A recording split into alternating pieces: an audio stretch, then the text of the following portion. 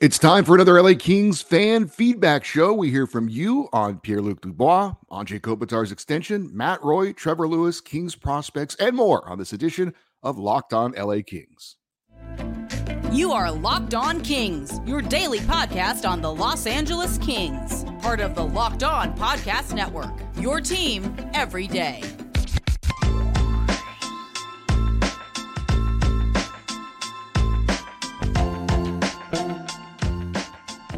Hey, Kings fans, welcome to Locked On LA Kings, part of the Locked On Podcast Network, your team every day. Thanks for making Locked On LA Kings your first listen every day. We are free and available wherever you get your podcasts. We'd love for you to leave us a positive comment on Apple Podcasts if you're a fan of the show.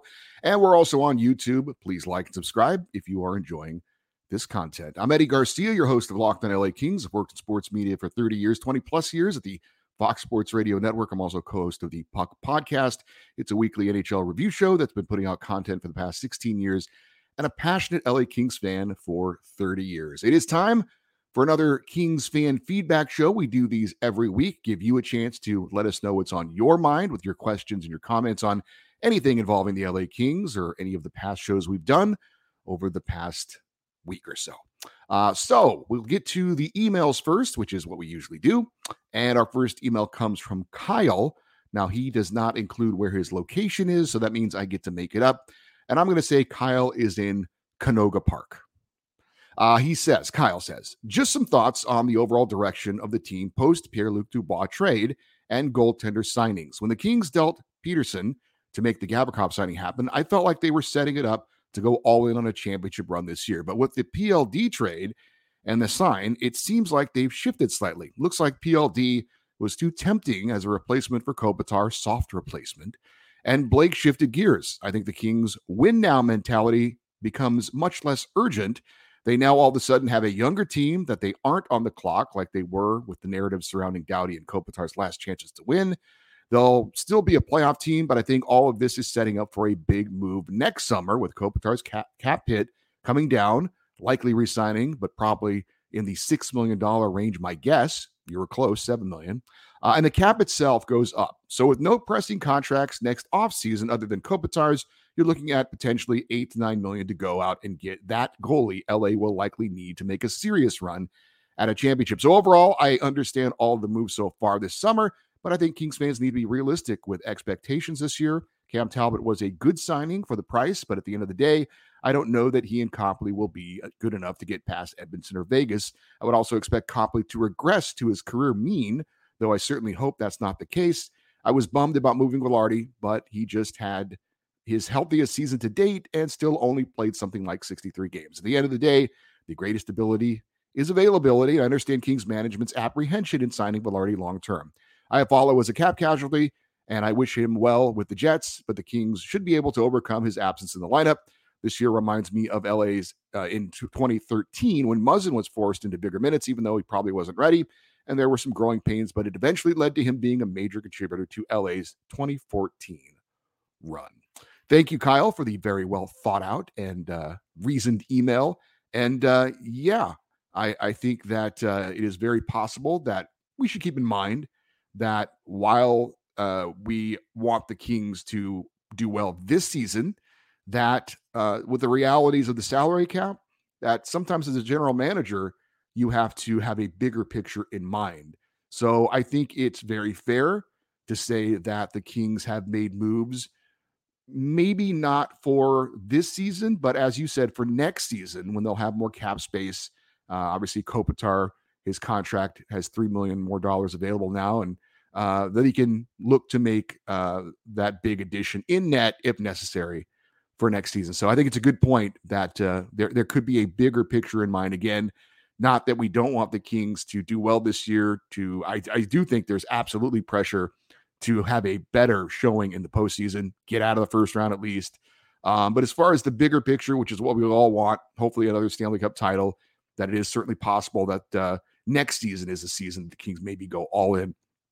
I think the only thing I might push back in on was your comment about Vitas Copley regressing. I can't speak for the advanced analytics, but just looking at his basic numbers, just goals against average and his save percentage, last season he had a 2.64 goals against average and a 903 save percentage. In his NHL career, his goals against average is 2.8 and save percentage is 902. So I think those numbers could be very similar for Pheonix Copley because that's pretty much what he's done over his career. Now, certainly the win percentage was very much better than his career last season, but I think that's because he played on a better team. So I'm not sure that Copley's numbers are going to dip anything significantly next season. Our next email comes from Mike. He's in Reno, Nevada, and he says, one thing I didn't fully understand is how they gave up on Lias Andersson, who signed with the Habs because the Kings let him go. When Vilardi struggled, they sent him down to Ontario 2 seasons ago to find his game and work on playing wing instead of center. He did exactly what the team asked and turned into a point-per-game player. He had 15 goals, 23 assists, and 38 points in 39 games in the AHL. The following season, he came to camp fired up and not only won a roster spot on the Kings, but had great success last season. They asked Lias Andersson to do the same thing. He scored 31 goals, 28 assists for 59 points in 67 games. So why exactly would we not want to have Andersson back in camp this year to give him the same chance we gave Vilardi? Maybe he could have also turned the corner. And 31 goals is awesome, is it not? They shipped out another 30-goal scorer in Martin Frk. They sold us on that because Frk was much older than the younger prospects, but that's not the case with Andersson, is it? He's only 24. He proved himself and turned into a dominant goal scorer and was close to a point-per-game player in the AHL. Why do you get rid of a player that did exactly what you asked him to do? Now, some might say Vilardi is just a better player, but for those of you who don't know, Andersson was the same draft as Vilardi and actually went 4 spots higher than Vilardi. Not sure with a good chunk of goals and point scorers now gone in Vilardi, Iafallo, and Durzi, we were so quick to be fine with parting with Andersson too. My guess is that next season we're going to go back to that Kings team that needed to score, that needed more goal scoring. How long did we hear that for? I know we seem to have gotten rid of a lot of players that can put the puck in the net and score. I just don't see the math on how Blake expects us to make up for the points with PLD scoring 66 points last year compared to 130 combined with Vilardi, Iafallo, Durzi, and Kupari. Another thing is the majority of those players that left were also good defensive players as well. From what I've heard, PLD is not known for his defensive skills. I just see a lot of question marks in recent Blake moves. Good email, Mike. Appreciate that. Definitely do agree that the defensive side of things have likely taken a bit of a hit with the losses of players like Iafallo and Vilardi. As for Lias Andersson, I would just say this. Stats in the AHL are not what they might seem. I will just point this out. And for those of you that know this name, you know what kind of player he was when he was in LA. The leading goal scorer in the AHL this season with 37 was Andy Andrioff. Now, if you don't know who that is, he's a former Kings 3rd-round pick. I had a couple of seasons in LA, and he stunk. He was terrible. He didn't do anything, and they kept playing him, and it always drove me crazy. He just, by the way, he led the AHL in goal scoring, and he just got released by the New York Islanders. He's going to go play in the KHL next year. And nothing against Andy Andrioff. It's not a personal thing at all. I was not a fan of his game because he didn't do anything. So that just gives you a little bit of an example of numbers in the AHL not necessarily being what you might think they are. Look, you do bring up a good point with the age of Lias Andersson. And Andy Andrioff's 32 years old, by the way. So that's part of the reason why he was let go. So we'll see about Lias Andersson. But I would just say the numbers are not quite what you might think they were. And as you pointed out yourself, the investment in Gabe Vilardi for the Kings was much higher than the investment for Lias Andersson. Lias Andersson, they picked up off waivers. That was the Rangers' high draft pick that they wanted to work out. So the Kings didn't invest much in Andersson. I think the numbers are a bit misleading. If he eventually catches on somewhere, good for him. But I think the Kings just feel like those numbers weren't quite what you might think they were. And they've got other younger players that they feel like they've kind of been more invested in.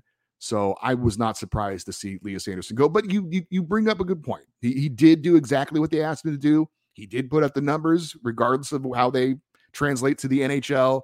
I just, like I said, the AHL numbers, they're nice. You like to see them, but I don't put as much stock into them as you might think they should warrant. And real quick on the comparison, you mentioned, 66 points from Pierre-Luc Dubois last year to 130 combined with the 4 players the Kings, and we'll include Jersey in that because it was the draft pick. But you can't do that. That's not fair. Obviously, unless you're talking about like Connor McDavid and 4 guys, you can't compare the production of 4 players to 1. What you have to do, and we will definitely do this in the offseason when we look back on this trade and how it works out for at least one season, you got to take Pierre-Luc Dubois' numbers along with the other 4 players or 3 players that replaced Iafallo and Jersey and Kupari. You can't just do 1 for 4. The Kings are using other players to fill the roles of those guys that left. So take those numbers with Pierre-Luc Dubois, and I feel very confident you will get at least 130 points from the 4 players that are now playing for the LA Kings this year. This comes from Don L. in North Hollywood. He says, now that the team has traded Velarde and Kupari, the Kings only have 1 right-handed shot in their top 9 forwards, Victor Arvidsson. The only other right shot on the big club will be Samuel Fagemo, the rookie candidate for a 4th-line right wing spot. That makes it imperative for the club to extend Arvidsson as soon as possible, in my opinion. Luckily, no additional money will be needed for this upcoming season, but the season is Arvy's last on his present contract at $4.25 million per year. In my opinion, it would be hard to add $500K to $7,500K per season and offer Arvidsson 3 additional years, say at $4.75 million or maybe $5 million per season. That would keep Arvy in the fold until he's 34, and other right shot forwards in the organization like Chromiak and Laferriere will have a chance to develop. I'd like to ask you, do you think it's a problem to have so few right shooting forwards on the NHL club? Will that make the Kings more predictable on offense? Don, that is quite the observation. I gotta say, I had not noticed what you have pointed out, but you are correct. Looking at the roster, Victor Arvidsson is the only right-handed shot of any of the Kings' core offensive players. So I have heard that right-handed shooters have a better advantage in goal scoring because most NHL goalies handle their sticks in their right hand, and players say that the catching glove hand usually provides more areas to shoot at. So you're right in your observation, and you're right in that most NHL players feel like there is an advantage to being a right-handed shot, and the Kings only have 1 right now in Victor Arvidsson. So I don't think it's a big deal. I don't think it's something that anybody's losing any sleep over with the Kings. But that said, it is a very, very interesting observation on your part, and it may, be a tiny factor in the Kings. Maybe, you'd like to have a few more right-handed shots in your lineup, but overall, I still think the Kings and management are pretty happy with the lineup that they have, with the players that they have. But it is a really good observation and something that I frankly had not thought about.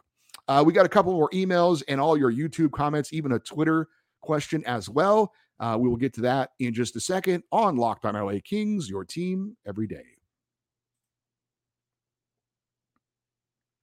Take your first swings at betting on Major League Baseball on FanDuel and get 10 times your first amount back in a bonus bet that is up to $200. That's right. Just bet $20 and you'll land $200 in a bonus bet, win or lose. That's $200 you can spend on betting from anything to the money line to over-under to who you think will hit the first home run of the game, all on an app that is safe, secure, and super easy to use. Plus, when you win, you get paid instantly. There is no better place to bet on Major League Baseball than FanDuel, America's #1 sportsbook. So sign up today and visit FanDuel.com/lockedon to get up to $200 in a bonus bet.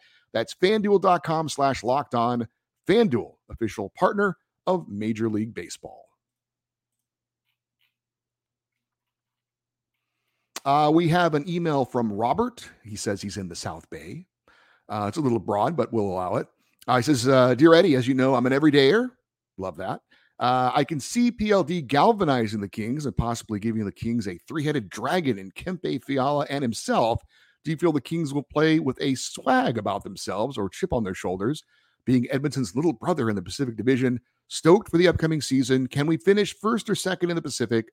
Go Kings, go. And that is from Robert. Well, we'll have to wait and see. I have heard that Pierre-Luc Dubois does play with a bit of an edge, and that sometimes that's a positive and sometimes that's a negative when he takes some bad penalties. Can we finish first or second? Yes. But to be honest, I don't really care too much about that. I'm obviously, I'd love the Kings to have a great regular season and give us a lot of fun things to talk about and to see. But in the end, frankly, just get into the playoffs. If they finish third or in a wild card spot, that's fine. The Pacific is going to be a tough division. But as I think we've all gotten to the point now, and we've seen, with a team like Florida barely getting to the playoffs and making it to the final. The regular season's great, seedings, potential matchups, I get it. But in the end, it's all about let's just get in and do our damage there. So I'm not too concerned about if we can finish first or second. That would be great. But in the end, let's just get in and then let's play our best hockey at the right time. Let us get to your YouTube comments, but I did get a Twitter message that I wanted to include, which is an option for you guys if you ever want to give some feedback for the show. And this comes from Twitter. This is from @NickVro78. He says, all the latest moves. Can you run down the young prospects that might be able to snag a spot on the team? Really curious about Laferriere's chances, or will Fagemo finally be able to break through? Will Kaliyev be slotted into the top 6 now? Thanks for your time and all you do. I would assume that you're only asking about the forwards as far as the young players. But if you're looking for young players to contribute next season, certainly defensively, you've got Brandt Clarke, Jordan Spence, and Tobias Bjornfot likely in that bottom third pairing. As for the forwards, I don't see Laferriere being in the mix for a fourth line spot unless there are injury issues. Fagemo could be in the mix, but he'll be competing against guys like Carl Grundstrom and Jarrett Anderson-Dolan. So those guys are healthy, a little bit more proven. I would expect those guys to be on that fourth line. Also, you've got Trevor Lewis and Blake Lizotte as well. So a little bit crowded. So I would say probably not for Fagemo at this point, but he's in the mix. As far as Kaliyev being a top 6 forward, I would say doubtful. Especially when you consider that Todd McClellan seems to like to have the matchups of, your centers. We know who the centers are going to be. Andre Kopitar, Pierre-Luc Dubois are going to be top 2 centers. And then he likes to kind of get in there with a Trevor Moore and a Quentin Byfield.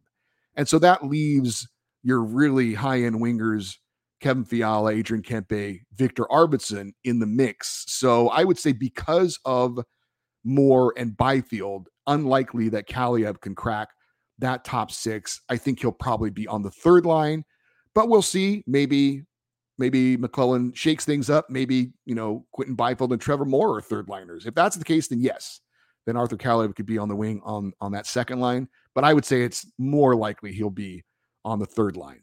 To the YouTube comments, and this comment was regarding our interview with Harrison Lee, the host of Locked On Winnipeg Jets, who gave us some thoughts on Pierre-Luc Dubois.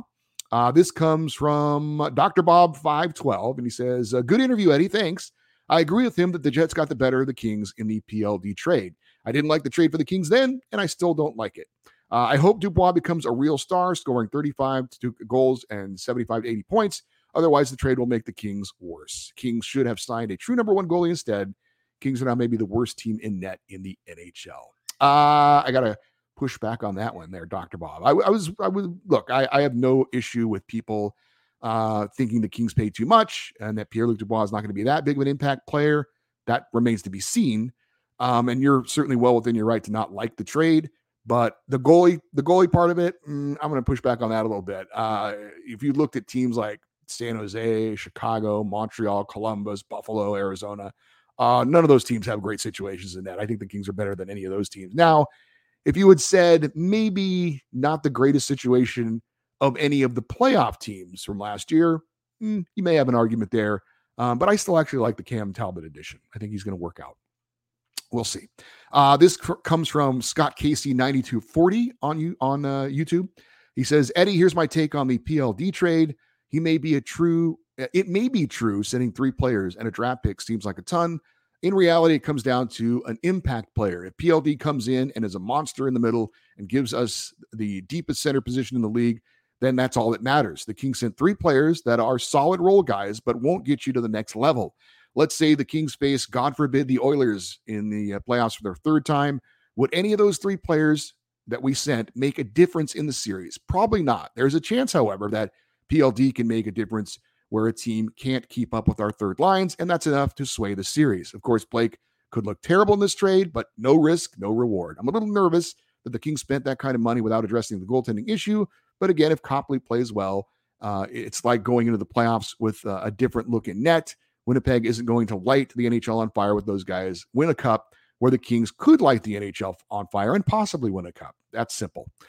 Go Kings, go. And again, that was from Scott Casey. Thanks, Scott. I do agree with most of what you said. Maybe Velarde does blossom into a really good NHL player, but I still think his ceiling is kind of what Pierre-Luc Dubois gives you now.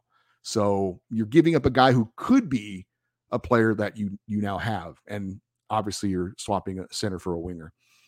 We got this on the Anze Kopitar extension. This comes from BH Becca. Says, great deal on Kopitar. Gives him $3 million more in cap space next year. Kopitar might lose a step, but he's still solid and productive and shows up every game. Mr. Dependable. And he helped the team by taking less despite still leading the team in scoring. Pretty good guy. Yeah, I'd say pretty good. Guy. I think that $7 million per season is fair. He's still very productive, still an impact player. That deal was not one of those deals where you're rewarding past success for a legendary player, even though that you can understand if that was part of it. But he's still, like I said, still consistent, still productive. And there was no way he was going to demand the $10 million that he's been getting over the last 8 years.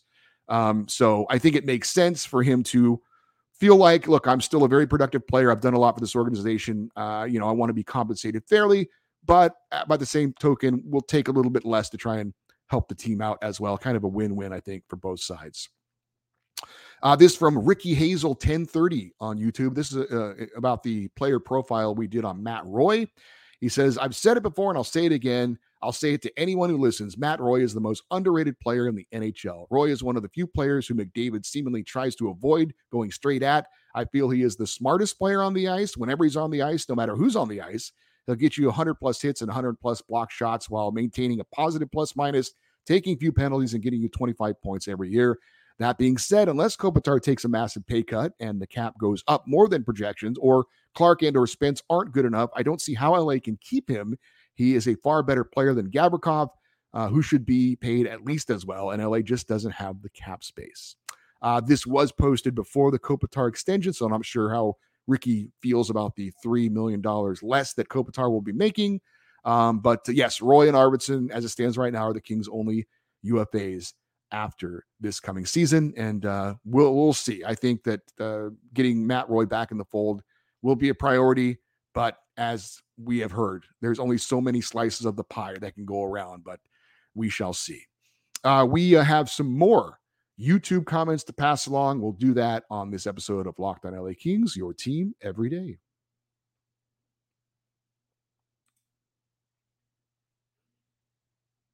After you finish with this show, check out Locked on NHL. They'll keep you updated on all things NHL, including the latest free agent signings and news from across the league. That is Locked on NHL on YouTube and your favorite podcast app.